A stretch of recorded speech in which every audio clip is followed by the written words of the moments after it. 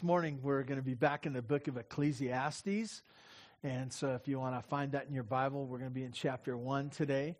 And as we move there, I want to say that sometimes when I think of Bear Valley Church, I think of people who are very disciplined and hardworking. I think of people who make things happen, strong fortitude inside that they can make things happen. And it's not that we haven't had failures. In fact, we've had quite a few.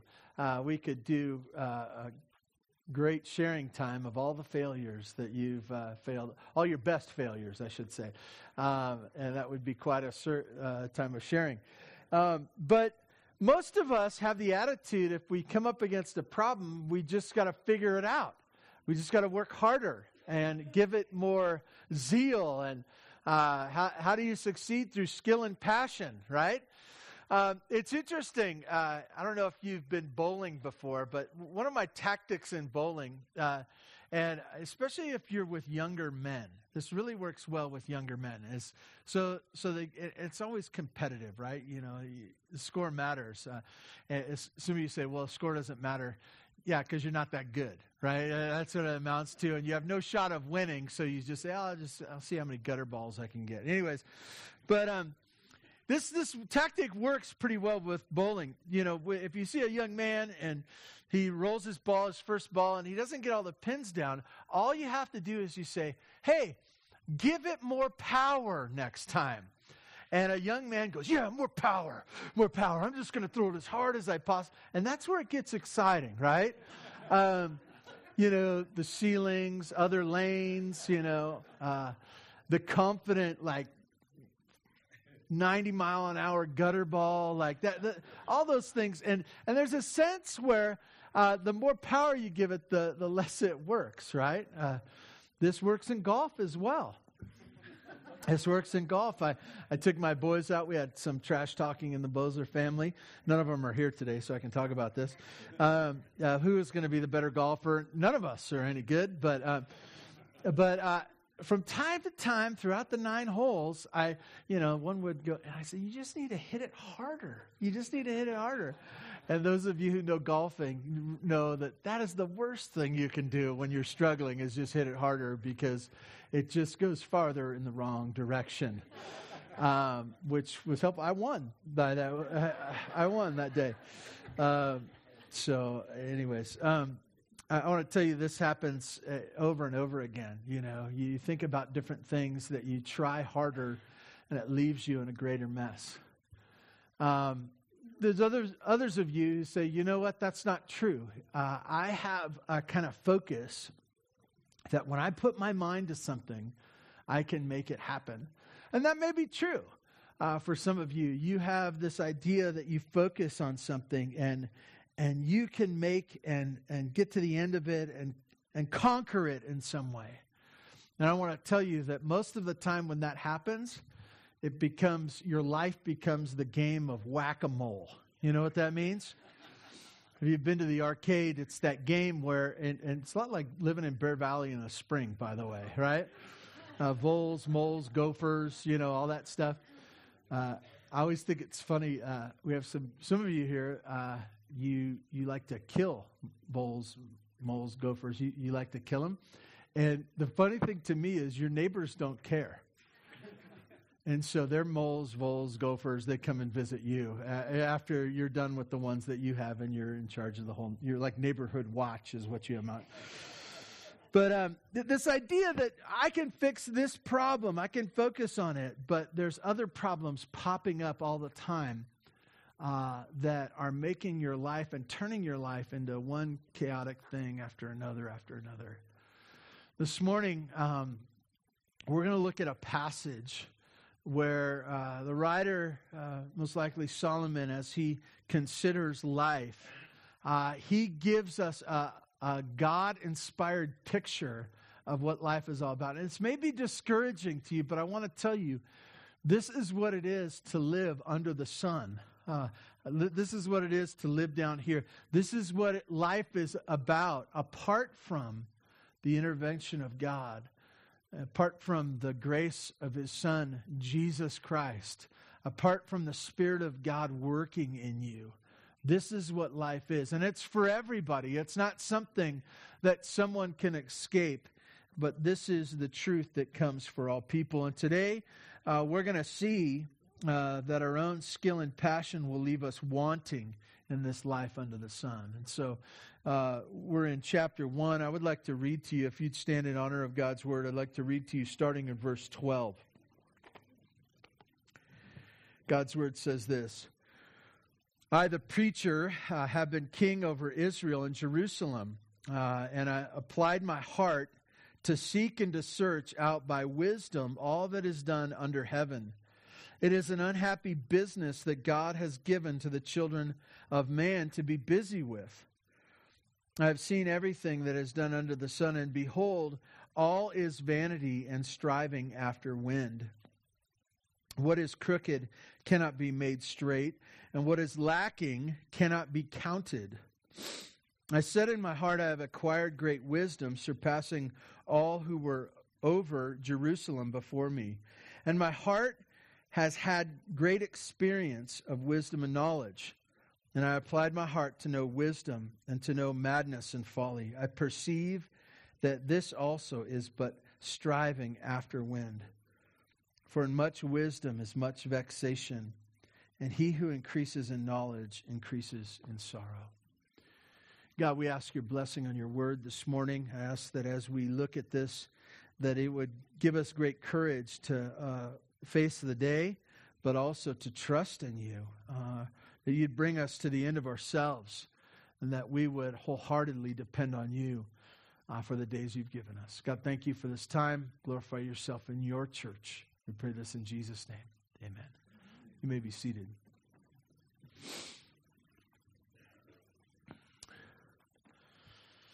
If you look at this passage, it's almost repeated, verse 1 and verse 12. As we look at this, he once again identifies himself as the preacher, having been king over Israel and Jerusalem. And as I shared before, I believe this to be Solomon, the story of Solomon, him sharing this, and yet referring to himself as the preacher or the assembler of people, the one who gathers for a message. And this message comes from the king. I realize that most of us haven't been king even over made-up kingdoms in our backyards. You know, some of your younger siblings, and you know you never get to be king. But you realize that this is a vantage point that most of us haven't seen. I realize that sometimes our experience limits us into what we would know. And so as you hear this and you hear him to be king, you realize that he has access to more than the average person. He's going to give us his expert opinion, really his God-inspired opinion of all that life is. And the first part he talks about is everything he saw. Everything he saw. You look down at verse 13 and he says this: and I have applied my heart to seek and to search out by wisdom all that is done under heaven. He gave himself to it. He gave himself to it. This idea of seeking and searching. There are different people in this life, and there are different people here this morning. Some of you haven't cared anything about the big issues of life. You're just hoping to get through the day, and it's fine. You're happy with that. And others have this insatiable desire to know more and to understand more. And as the writer writes this, he says, I have applied my heart. I've given my heart to this, to seek and to search out by wisdom all that is done under heaven. As he looked upon this, we know Solomon to be a wise man, not just wise because of who he is, but a blessing of wisdom. He asked God for wisdom, and God granted him with this amazing wisdom to understand. And so he was a guy of wisdom. And even as we share that word wisdom, I realize that most of us, being good Americans here today, we don't care anything about wisdom. We have another word we use, education, right? We want to get smarter. And The idea of being educated or smarter doesn't necessarily equate to wisdom. But wisdom being the Jews were, you could see it throughout the Old Testament, as the book of Proverbs is actually given to that as well. You see this desire for wisdom to understand life, to understand what's going on, not just to have the data, but to understand how it applies to any and every situation. And so he says, this is what I sought after. This is what I was getting after, was wisdom. As we look at this morning, we see he was one who had done this, and it was different than just being smart. He was truly wise. As he sought after this, he came to really a first conclusion about his seeking. Middle of verse 13. It is an unhappy business that God has given the children of man to be busy with. Wow. So, some of this morning, and I'm sure it's gonna get good here in the next few weeks. I'm sure of it. Maybe next month. It's not. But this morning, as you hear the word of God, he says, I searched for wisdom. I was out there looking for it. And my first conclusion is, it's a bad business. It's a bad endeavor. It's a sense of sadness to it all. And what you have here is this, that God, it's as if he sees God as one who's given this task that you can't accomplish, and it's not that good of a task to begin with. The idea of searching for wisdom. And he says it's not a good business. It's not something that was good for me. His second conclusion is a big and general one. That's a simple one, in the middle of verse 13. And then in verse 14, he says this, I have seen everything that is done under the sun, and behold, all is vanity and a striving after the wind. His second conclusion wasn't a specific thing. It was like this. I've seen it all. I've seen everything. I've taken it all in. I've assembled all the data. I've done the study. And as I come to this conclusion, and by the way, I believe this section that we're looking at will set up the next sections that we look at. He's giving us the conclusion of his findings. It's that first cover sheet, if you will, that says, this is what my study is going to show you. My study is going to show you, this isn't a great deal, but after everything has been looked at, he says this. After I've seen it all, verse 14, I've seen everything that is done under the sun, and behold, all is vanity and a striving after wind. When you hear that word vanity, you should go back and say, he's already talked about that. Vanity of vanities. Vanity of vanities. All is vanity. That idea, remember, it's this idea that it's just momentary. It's fleeting. It's something that's meaningless because it's not going to stay around that long.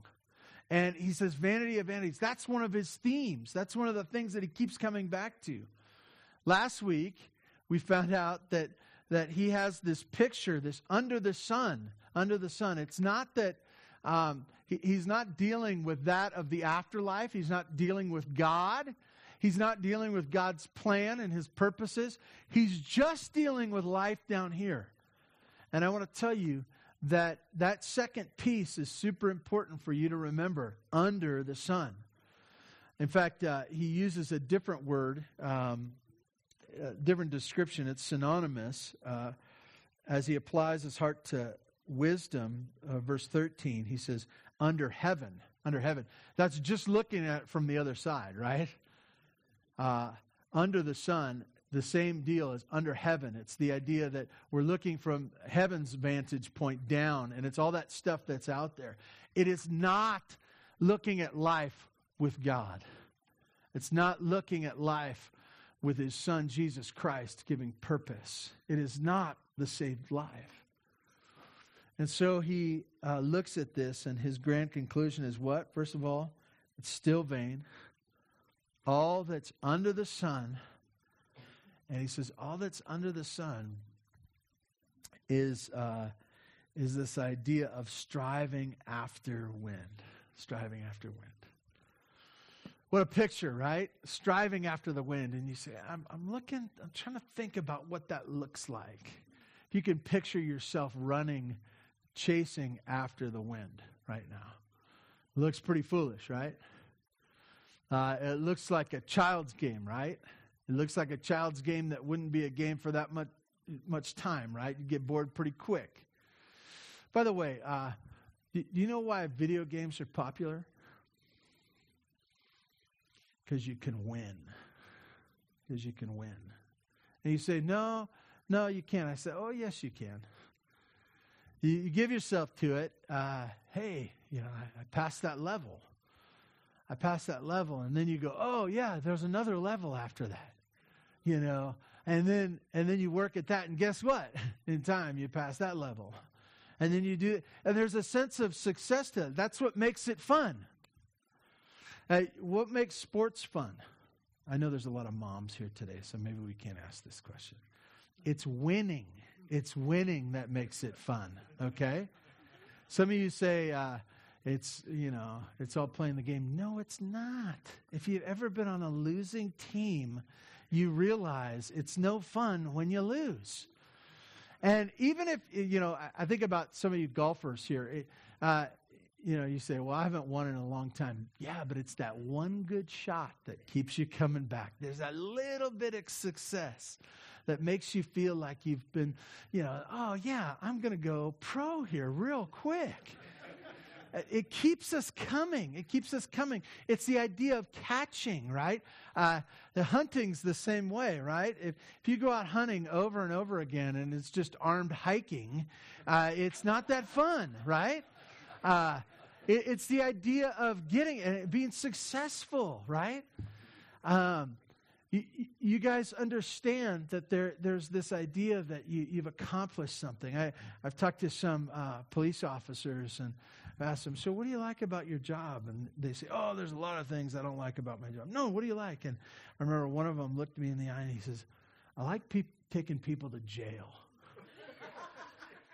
And he didn't think it was funny at all. He just said, I like taking people to jail. And I said, what does that mean? And he goes, well, it means that one bad guy isn't on the street tonight. I don't know what happens next. But he's going to be spending the night in jail. And I know that there's a success. There's an idea that you've accomplished something. As we look at the scripture, and as he's sought to apply his heart to wisdom, he says, as I look out on all that I have seen, it's chasing after the wind or striving after the wind. It's the idea of never getting there. And I think about that and I go, wow. It's interesting to me, lived almost 50 years. It's not like I know everything, and I'm not the type of guy that has applied his heart to wisdom. These things just hit me as I go along with life.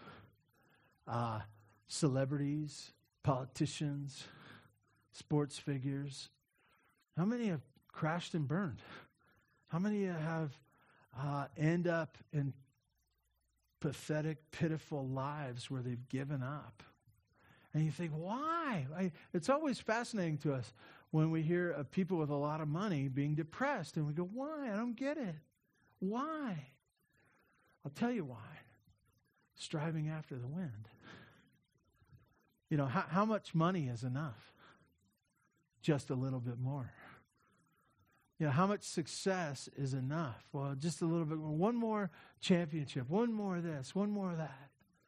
There's this idea that it's never enough. And so, as God has a message for us this morning, we hear the words, striving after wind. One other conclusion he gives to this first section, he says this, and this is a particular understanding that he gets. He says, what is crooked cannot be made straight, and what is lacking cannot be counted. as he looks at this, he says, as I look at all of life, can't be fixed. Can't be fixed.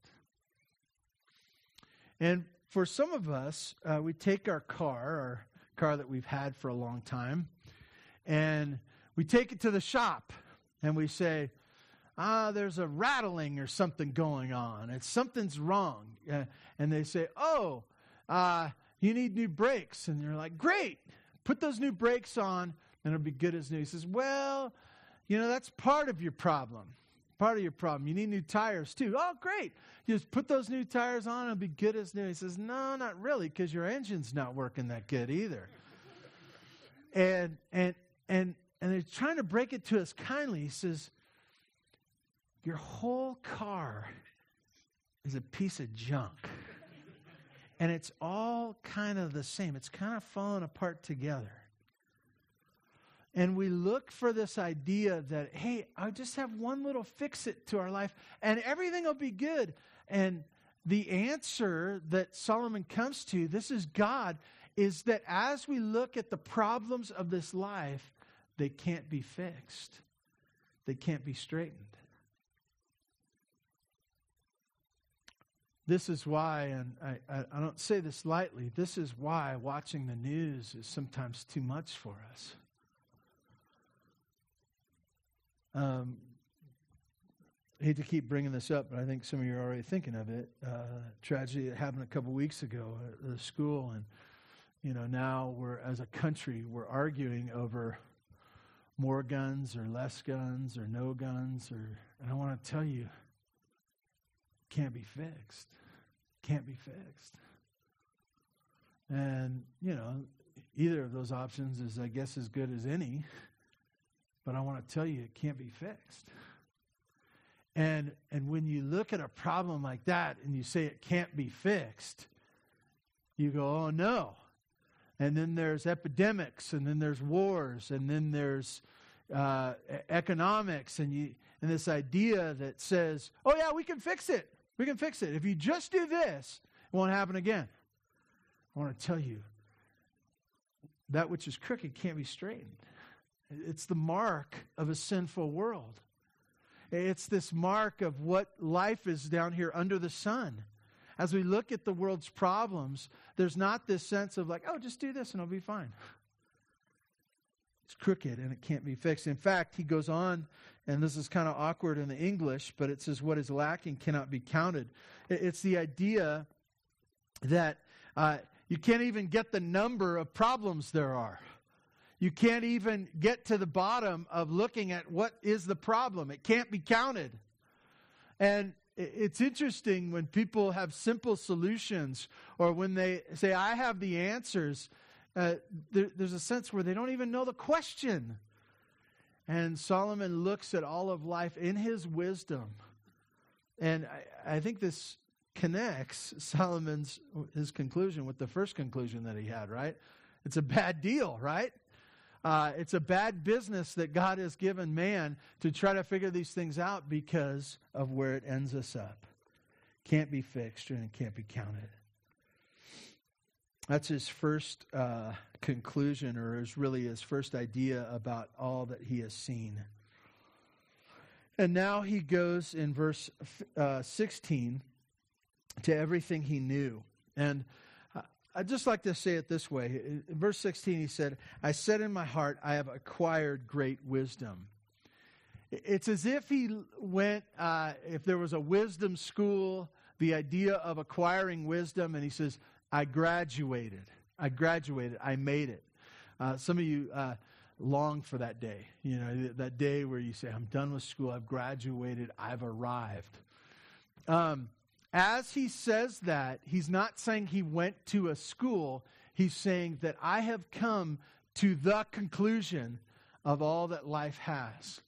I graduated. And not just that he had come to that conclusion. If you look on in verse 16, he says, surpassing all who were over Jerusalem before me. My heart has had great experience from wisdom and knowledge. He's saying of his graduation, summa cum laude, right? With highest honors. Like but I was number one in my class. Wasn't just top 10, I was number one, okay?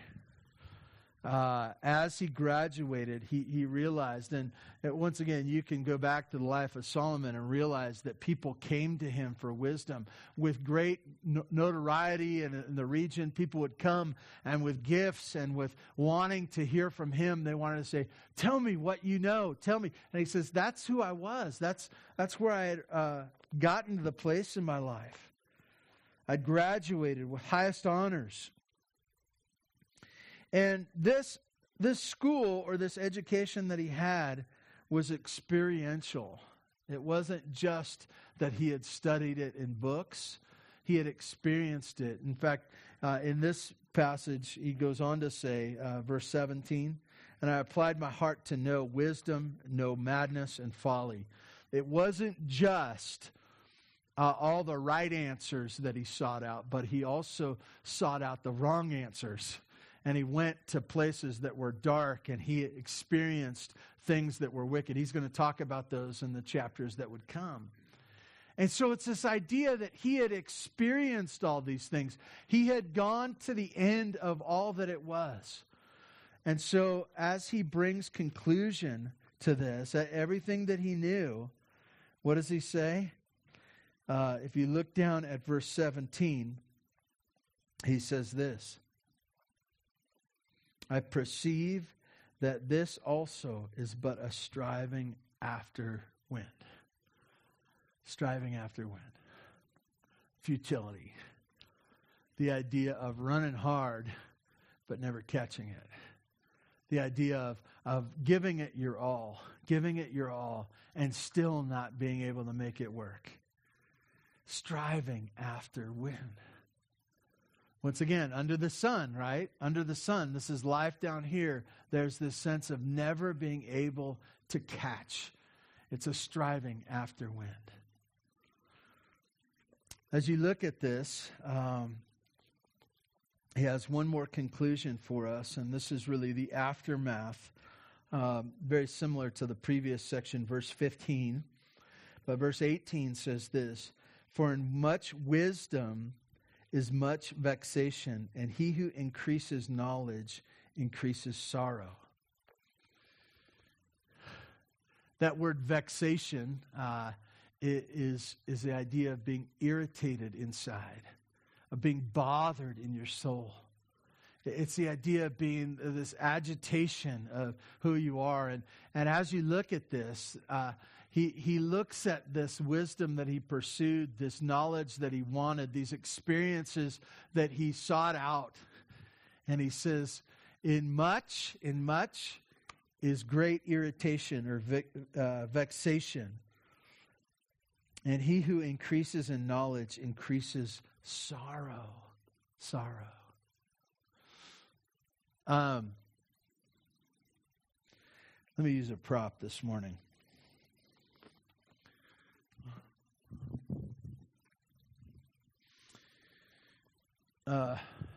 What can you do on your phone?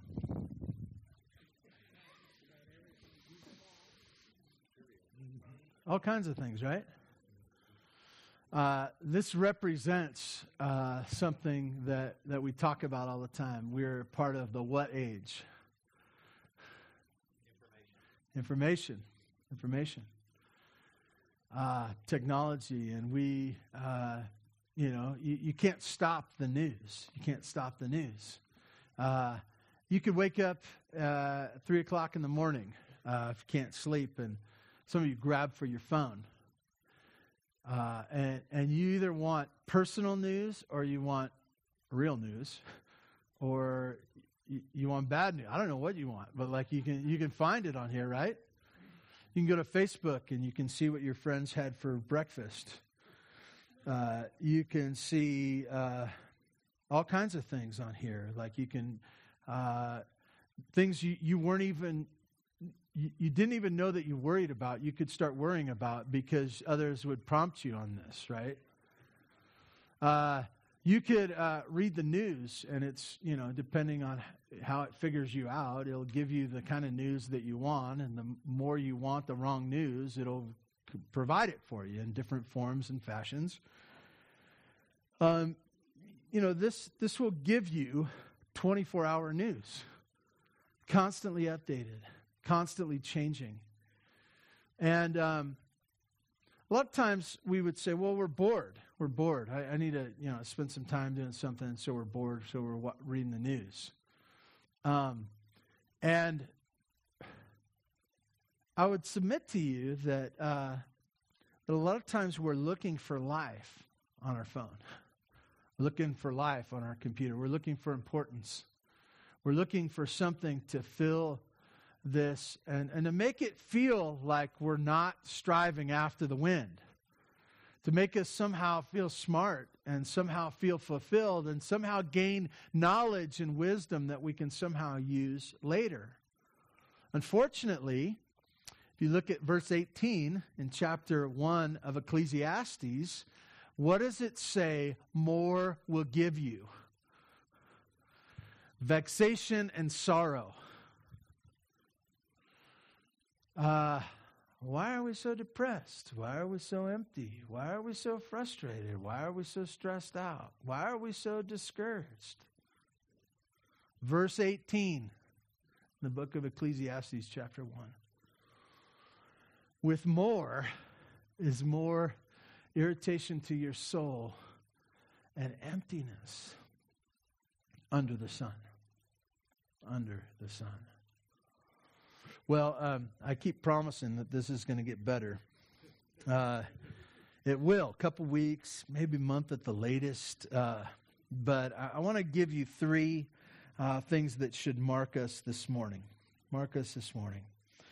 First thing is this that should mark us. It's good to know you are not alone. You're not alone. If you can remember, some of you haven't been in this place for a very, very long time. But remember yourself in math class in high school. And the teacher's waxing eloquent about something, polynomial or whatever. And you don't get it. You don't get it.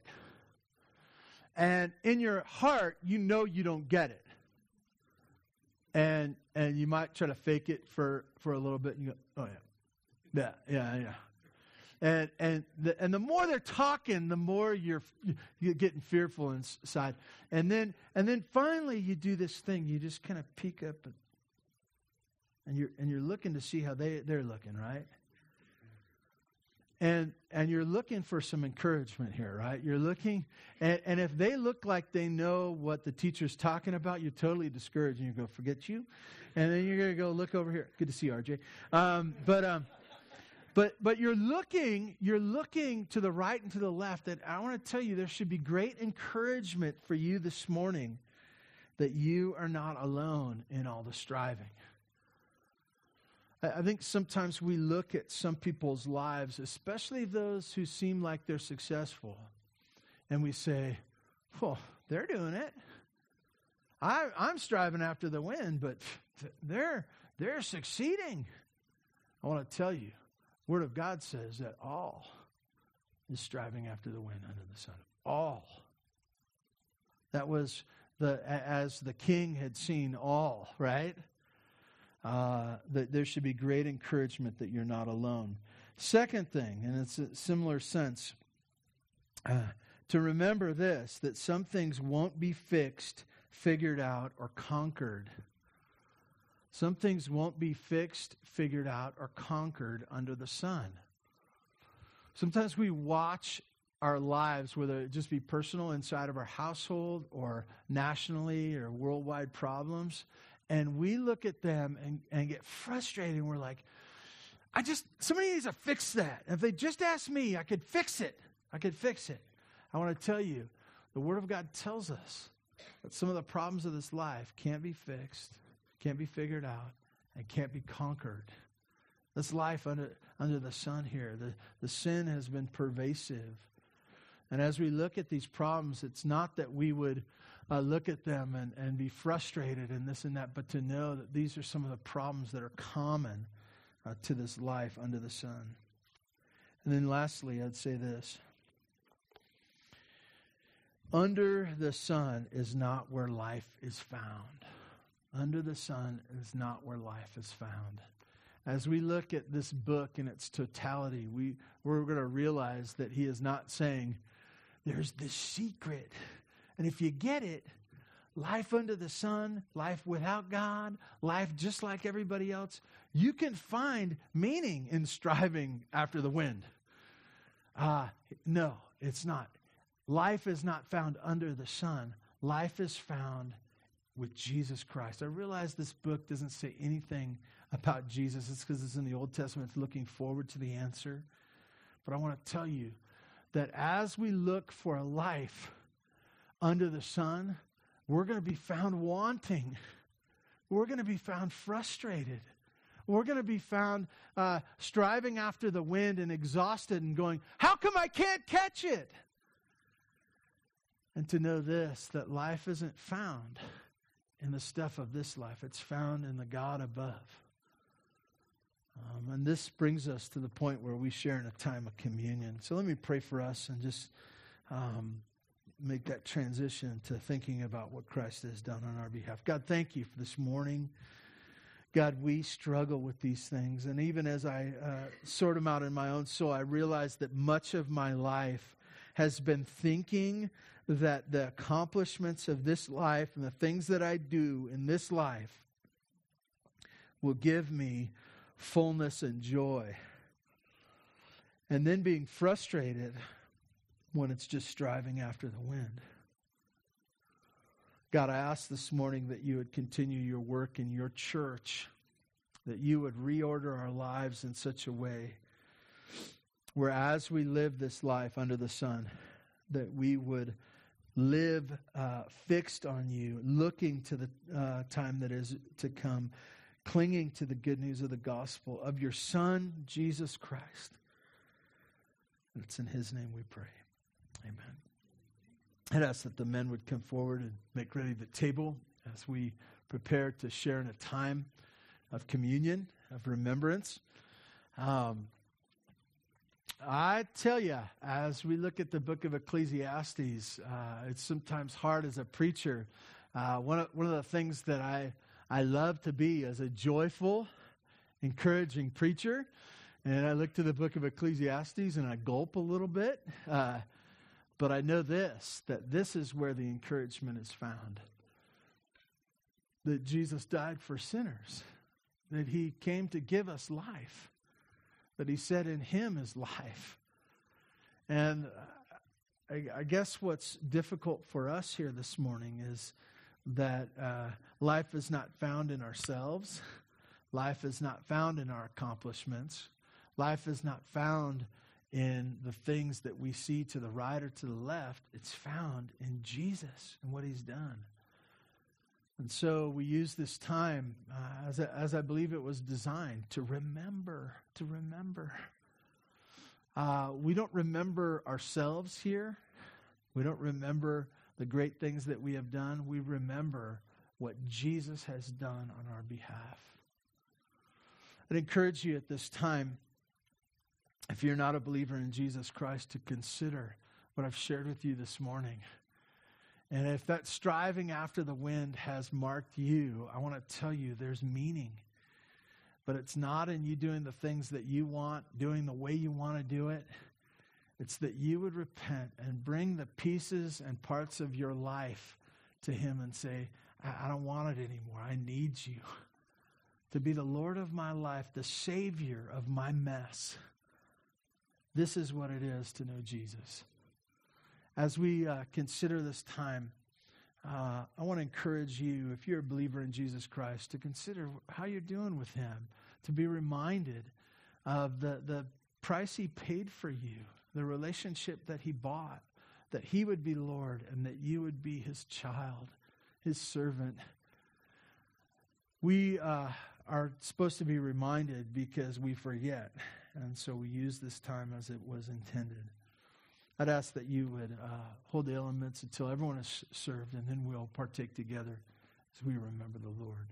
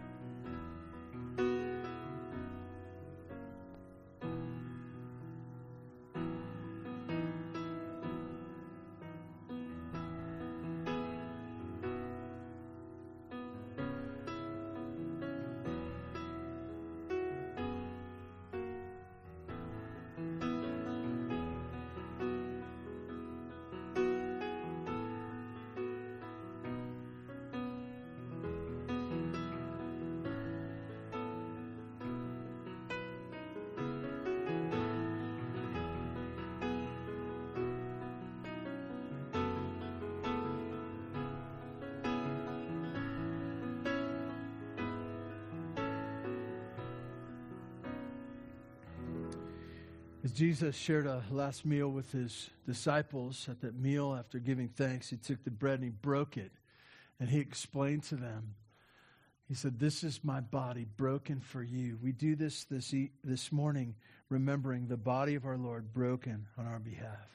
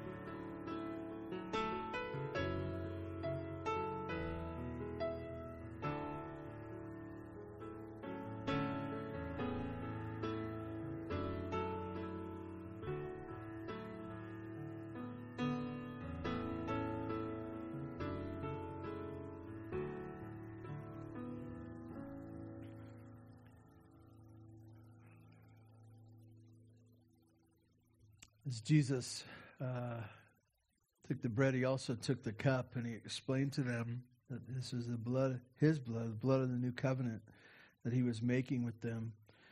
We do this morning, remembering the blood of our Lord that was spilled on our behalf.